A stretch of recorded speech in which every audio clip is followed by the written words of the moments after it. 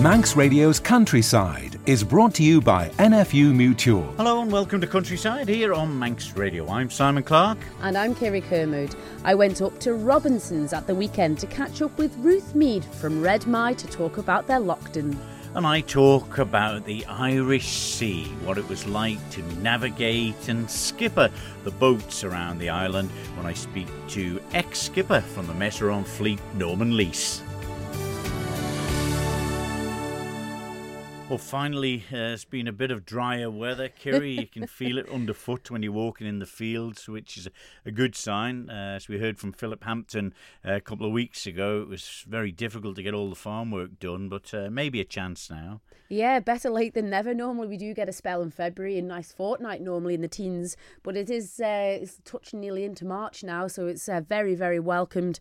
There is a few hedge cutters pottering about down our way, but like they were saying, the damage that they would make in the fields and then the restoration of it cost the earth, so they're having to wait for the dry spell. Yeah, and of course for yourselves on your farm you'll be plenty of lambing. How has that been going? I mean, the weather hasn't been too cold, has it? No, it hasn't been too cold. It's been mild enough, and they have been getting on really, really well. The grass is still coming. It's very green around the countryside. It never did get that certainly not hue. burnt, is it? No, so they've been doing well, and they're up and running now like bumbies. Yeah, and what about calving? Have you heard from many of the farmers how the calves have come along? Because the Isle of Man is unique, isn't it? It hasn't got that many farms. It's not a massive place, but we've got so many different breeds. We have indeed. We've got lots of different breeds, and some of the native ones are still very popular. The Aberdeen Angus and the Hereford making up the base cows around the suckle herds in particular. Calving seems to be going well for the few that have got going. It's still early enough. Most will calve in April time when the weather's a bit more favourable and they can get them outside as soon as they're born to avoid the bugs and build up of any diseases in the sheds. But there's still a problem with running out of corn and straw after last year's really bad harvest, so they're tentative to try and get them out if they can. Yeah, and that is a worry, isn't it? You mentioned about the straw. There was a bit of a shortage of straw, and of course with the weather that's been now, you got the feeling that some of the animals will have to stay indoors a little bit longer than maybe they would be with the clocks going back soon as well. Well, this is it. Forward. Yeah, the anticipation of getting them out with the land being still very wet. It's a little while off yet, but the farmers are resilient people, aren't they? They'll get through it like they do every other year, but the seasons are definitely changing, and that has to be budgeted into many cash flows now going forward. It is, but some diversification and people making the most of the produce. Obviously, we've heard of the rebranded stores opening on the Isle of Man, but some of the local producers are, I don't know, hopefully taking advantage of it, Kirree. Absolutely, they're digging in where they can to get their Manx local produce to the shelves, and Robinson's up at the top of Ballapaddock there have been supporting local producers. So this Saturday I went along to catch up with Ruth Mead from Redmai to see how her Loaghton sales have been going. It's absolutely fantastic, and we're really, really made up that Robinsons have been so supportive in getting Manx Loaghton more readily available. That's one thing we've heard for a long time is, we don't know where to get it, we don't know who's got it, or they don't want to pre-order because sometimes it's a last minute decision to come and get a lovely joint for Sunday lunch. So here it is, you can drop in 7 days a week, pick it up whenever it suits you. It's perfect. It really is. So how did this all come about? Because I know that you're an avid Loaghton keeper. You do all sorts of great things out at Redmai, but this in particular. So we were chatting with Robinsons on the chilies and all the other things that we do as well. And, we had a chat about how the Loaghton could work for Robinsons. So we came up with a plan, and we've been supplying them regularly now for 4 months. So every week we drop down a selection of cuts, and we try and vary it a little bit as well. And I see you've got the cuts here on display today. You've got half legs and shoulders, and underneath we've got some sausages and burgers. Yes, the Maguires. So Stuart is the master of flavour in our house, and he has been itching to do something and create. That's where his passion lies. So he came up with the plan for the Maguires sausages, and I have to say I'm really, really taken with them. The Loaghton has got a lovely strong flavour as well, so it really, really comes through. And the Maguires, it is a North African dish that traditionally uses mutton, so it is absolutely perfect for the Loaghton. And as you just said there, mutton. Now, Loaghton is traditionally an older or slower raised animal, isn't it? So how do you come about organising your year with these at home? Well, it takes a long time, like you say. So it's never really eaten as lamb. It just doesn't grow quick enough. And that's part of the beauty and the flavour. It's just such a slow developing breed. So most of ours are usually around 2 years old before they're ready. Sometimes we get hogget sneaking in at 18 months old, but 2 years they become mutton. So nearly all of ours are mutton when they're ready. And it does look really, really lovely. It's got that dark, rich colouring with the fat over the top of it. Now, people don't particularly like fat, so the Loaghton is generally a leaner breed? It is, yeah. It's a leaner, darker meat. People say it's closer to venison than the lamb that you might be used to, because we see a lot of lamb over here and in the UK. It tends to be predominantly lamb. But the mutton, it does have a different flavour. So even if you're not keen on lamb, give mutton a go. Try, yeah, it is, isn't it? And this collaboration, obviously you said 4 months now. Are people coming up to you now, as read my, or commenting on your Facebook, or like, oh, we've tried it, we like it? Yes, so we've got the Maguires sausages in the Manx menu, and we've had loads of lovely feedback from that, and loads of lovely comments on our posts for it. So, you know. That must be quite special for you as a farmer. Yes, and do you know what? We're in a really privileged position to see all of our work from the very, very start to the very, very end of production, and and then to get the feedback that, like, our Loaghton has been thoroughly enjoyed, which is absolutely fabulous. And that said, now Ruth, this has taken off really quite well. How are you going to get on with supply? So we are a small farm, as most people know, but we are looking to get other breeders involved. So we really, really, really want to see Manx Loaghton grow in numbers. And for the Loaghton, a really good way, would be to see lots of smaller breeders taking up the Loaghton, and that would help protect the breed, because if you have 1 or 2 very, very large farms, it leaves them very exposed. Whereas if you've got 10 or 20 breeders of 30 or 40 ewes, then the breed is much better protected. And fundamentally, we want to see the Loaghton thrive. And that said, it is an outlet for the breed now, isn't it? It is. So if anybody's struggling with finding outlets for Loaghton, then, we are resurrecting the breeders group on Ireland, so we're just in the process of doing that, and then hopefully we can all share knowledge and share contacts, so we can just see everybody do really well. And that's a really nice feeling, isn't it? The coming together, the collaboration of our great rare breed.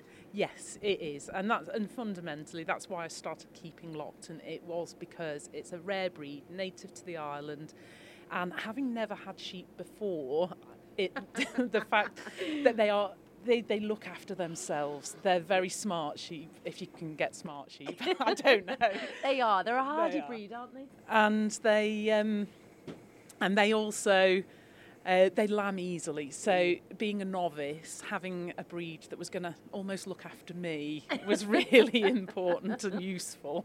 Oh, well, and at Red Mile, you've also got your eggs and your chilies and everything else going on, but you've got some open days coming up. We have, and they sold out in record time. So it is really, really good that, people are enjoying what we do.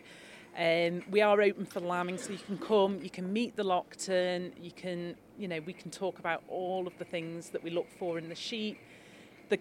The visitors that came in October, you never know, might get to see their sheep that they picked lamb, because they're all numbered, so they can follow up on the progress of their girl. And actually, last year we did have a family who picked a sheep in October, and they came in April, and their sheep lambed in front of them. Oh my word, which how special. I don't know how you can even plan that. It's better than a lottery win, I think.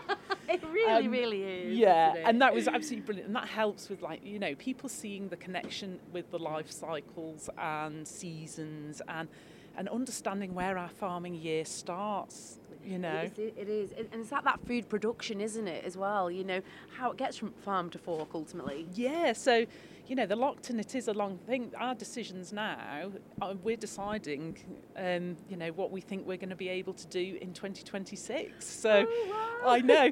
So we can't move quickly with a slow growing breed, and it's a bit of a catch-22. You've got to know the support's there. Yeah. But then you can't. And how has local support been? It's been fabulous. Yeah. There's a lot of people really enjoying it. And if there's cuts or things that you think you'd like to see, talk to Robinsons, talk to us. We want to make sure people are getting what they want, really. And how can they reach you, Ruth, just on that note? So we've got a Facebook page and an Instagram page, Red My, and if you wanted to contact us directly, then redmy.iom@gmail.com. Drop us a message, and if there's anything you want to see, we're here to supply you with what you'd like to eat, really. This is it, isn't it? And obviously by the shelves here now, it is going down well. It is, yes. There's not a huge amount left, but we've got some sausages, we've got a nice boned and rolled shoulder, and then we've got some lovely legs as well, lovely half legs. Get up and get a try, get up, isn't yeah, it? Yes. They do look really, really delicious, and it's great to see, as a producer myself, Manx Loaghton on the shelves in here. No, we're absolutely delighted, and thank you very much to Robinsons, for stocking it. And, Andreas Meats, they're doing our butchery for us, and they've been super helpful, and, they're working really well with us to make sure everything arrives to Robinsons in best condition. No, well, good luck anyway, Ruth. It's great to see it all. Really appreciate it. Thank you. There we go. That was the ever cheery Ruth Mead from Red My with the wonderful Loaghton on the shelves at Robinsons. Yes, and it's great to see. We're lucky enough, and if you've got produce or something that's well worthy of putting on the Countryside programme, we'll pop along and have a chat more about the origins and how you got into it, really, and how the public perceive it in a way with the local brand. It is great local support, like Ruth said there, for a rare breed. The Manx Loaghton has been around for a long, long time. They always say the Vikings left them behind. It's a great story behind it all, but so passionate, and looking for other Manx Loaghton breeders to join the new breeders group that they've got going again now. But ever the optimist, and they're doing a great job out there at Red My. They are. And speaking of sheep, there'll be all sorts of animals and things happening with the Young Farmers Concert, which is just around the corner, Kirree, the 7th, 8th and 9th of March. There will be the odd ticket left, I think. Oh, there will indeed. Some people buy a few too many, so if you're short of some, have a look on the Young Farmers website or the Welcome Centre there down at Sea Terminal. But a great couple of 3 nights, isn't it? They all try their best to be the winning club. But what a variety we have in the young people to get to that stage, them bright lights, and oh God, I was always so nervous. Take it in your stride.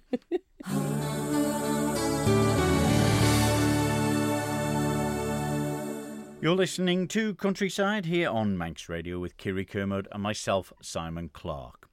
Well, we've heard a lot about the difficulties of sailing the Irish Sea from one side of the island to whichever destination we're going. But there isn't just the Isle of Man steam packet boats that are en route. There's many fishing boats, and particularly the freight boats, which particularly go into Ramsey and Douglas here in the Isle of Man. Well, Mezeron have been established in the north of the Isle of Man in Ramsey Harbour for quite a few years now, and I spoke to Norman Leece, who was one of the skippers of the Mezeron boats in the past, to find out how difficult it was to navigate the Irish Sea. The Irish Sea can be a tough old place in the winter time. It can be as bad as anywhere. Seas might not be as big as what you get in the ocean, but you can get short, steep fellas that, and of course you've got strong tides, which can make the sea a lot worse. The tide going back into the wind, you get a really short, steep, quite violent sea. And of course you've also got in places shallow water, relatively shallow water. And shallow water makes for a bigger sea as well, makes for a more broken sea. So you had to know the North Irish Sea, and you had to know your tides, your weather, and work it accordingly. Do they teach you that when you're taking your mates and your master's exams? No. Or is it more up to yourselves or talking to people with experience that you're working with that have sailed the seas for many years? When you did your tickets, you did oceanography and meteorology. That was one of the papers. So you did, you did do a lot with the weather and a little bit on oceanography, but most of the knowledge from conditions in the Irish Sea was purely from experience. And my time in the bend boats, particularly, I sailed with like the fellas like John Dan and Jackie Ha, who'd always been in the Irish Sea, and they knew their way around, and they knew all the technique. You listened to what they had to say. Learned a lot from John Dan, a excellent seaman.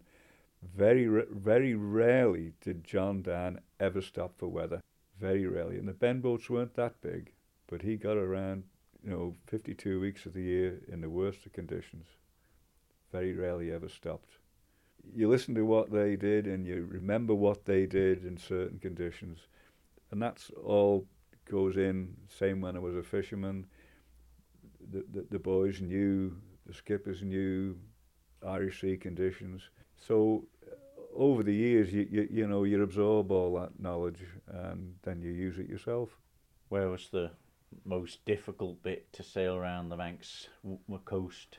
It depended on the sea conditions really, but getting out of Morecambe Bay in a westerly gale could be pretty challenging.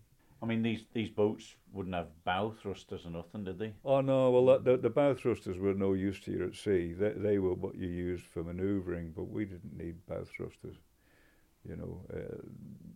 We didn't have the windage like the big ferries had, and they need the bow thrust because of the windage to help them swing them to turn the ships in an enclosed dock. We never had that problem. I'll ask you this question: were you ever scared that the ship, you might lose it? Oh no. We had a few hairy moments. We did one time. We come out one time. I think it was in the Silver River, and we had a big deck cargo, and she did shift some of it. It was timber. Part of the deck cargo was timber, and it came on a southerly gale, about south-southwest, and a big lump, big sea, and she shifted some of it, and pack of timber was about 4 or 5 ton a piece, and that shift of cargo gave her a list. So we had to go out with the knives because we had them we wrongly lashed them with ratchet tensioners. We should have used the bottle screws and the chains, but we didn't. We used the tensioners, and they were new ones, and what happens to new tensioners? They stretch. It shifted, and it was on its way over the side, and it gave the ship a list, which means that if she's rolling, the next one could take it even further. Is there any way you can compensate? Well, yeah, just go out and cut the lashings and let it go. You couldn't do it with ballast or nothing? No, let it go. Right. Let it go. That's what we did. Boys come out with the big knives. I just turned it, put a stern to the sea. The boys went out, let me go. But then I always remember the timber was for an outfit in Ramsey called Ferguson Harvey. And little Eddie Brew come down and said, Norman, where's me timber? Don't see it. I said, well, have you got any binoculars with you, Eddie? What for? I said, well, your timber's about 10 miles southeast of Macklehead somewhere. He wasn't very pleased. But all in all, you could get out then and back in most conditions then, Norman, yeah? I've seen us in the Silver River go out and come back when the Ben McCree didn't move. Pretty saucy. We went out, we crossed, we loaded, came back. But see, their problems, the Ben McCree could handle anything at sea. There's nothing in the Irish Sea that she couldn't handle. Nothing at all. Where the big ferries' problem is manoeuvring them in an enclosed space like in Douglas Harbour or in Heysham. That's their problem. But there was, unfortunately, a loss of one of the Mezeron boats, though, the Sulby River. Yeah. Back in the 80s, wasn't it? Yeah, that was November the 23rd, 85, when through a sequence of events, when the ship was at sea, that you weren't on it that day, though, were you? Oh no, I wouldn't have done things the way they'd been done that day. But there again, I had the advantage of a lot of years' experience in the North Irish Sea, and I had that advantage that the master on her at the time didn't have. So, a muck spreader, was it? Muck spreader took off. It had been put in thwart ships, that means across the ship. It's not how I would do things. You always put them fore and aft and secure them that way, and they're not going to take off. If you get roly-poly, if they're on wheels and they're across the ship, they'll take off. If they're in a hold, there's nothing you can do because you can't get into the hold to do anything. You can't get down while it's at sea, you know? Not on that ship, you couldn't. No. You start opening the hatch covers up, and in heavy seas, you're going to get sea going in as well. But retired now from it, was that a big decision in its time? It was. I worked an extra year on. I was 66 when I retired, just coming up to 66. I would have preferred, I was going to work on till I was 70 because I enjoyed the job. But the company had been taken over by a German company whose policy was that everybody had to retire at 65. So I retired under duress, is the right word? The senior partner that was from the company that owned us, he wanted me to retire immediately. I didn't want to, so we had a frank exchange of views.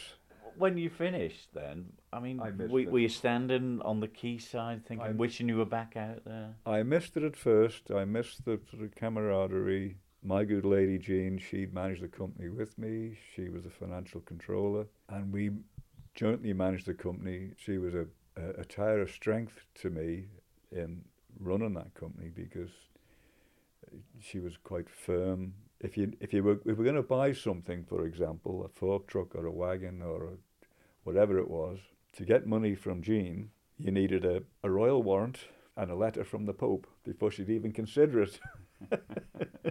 But it sounds like the whole of the shipping industry like that, from the discipline, from the boats, strict discipline, almost like the Navy, I suppose, Norman. The big ships from every part of it, really.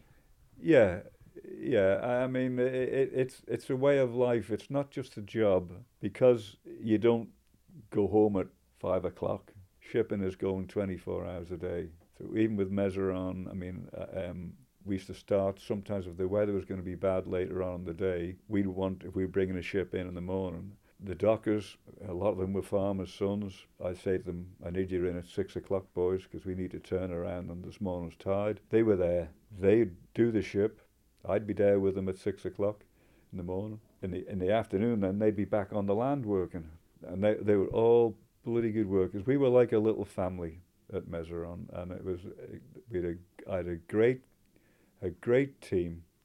I couldn't have wished for a better team of people, both in the office and on the ships and on the shore side. They were just a great crowd, and they all pulled with me.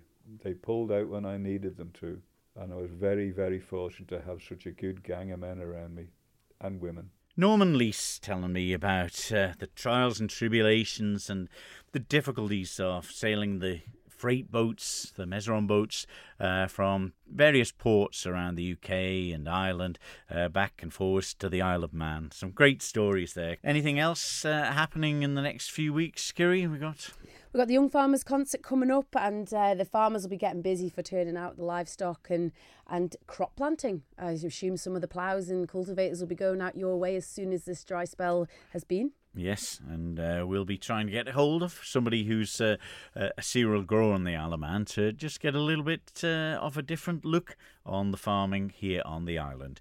But that's it for this week's Countryside. Don't forget, if you missed any of the programmes or want to listen again to them, go to manxradio.com. The Listen Again feature or the featured podcasts for Countryside. That's That's all you need to step in, plus many other programmes as well. You can leave a message for Kirree Kermode or myself, Simon Clark, here at Manx Radio, 682600, or send us an email, countryside@manxradio.com. That's it for this week, though. We're back next week with more. So until then, from me, Simon Clark. And me, Kirree Kermode. We'll see you then. Bye-bye. Bye-bye.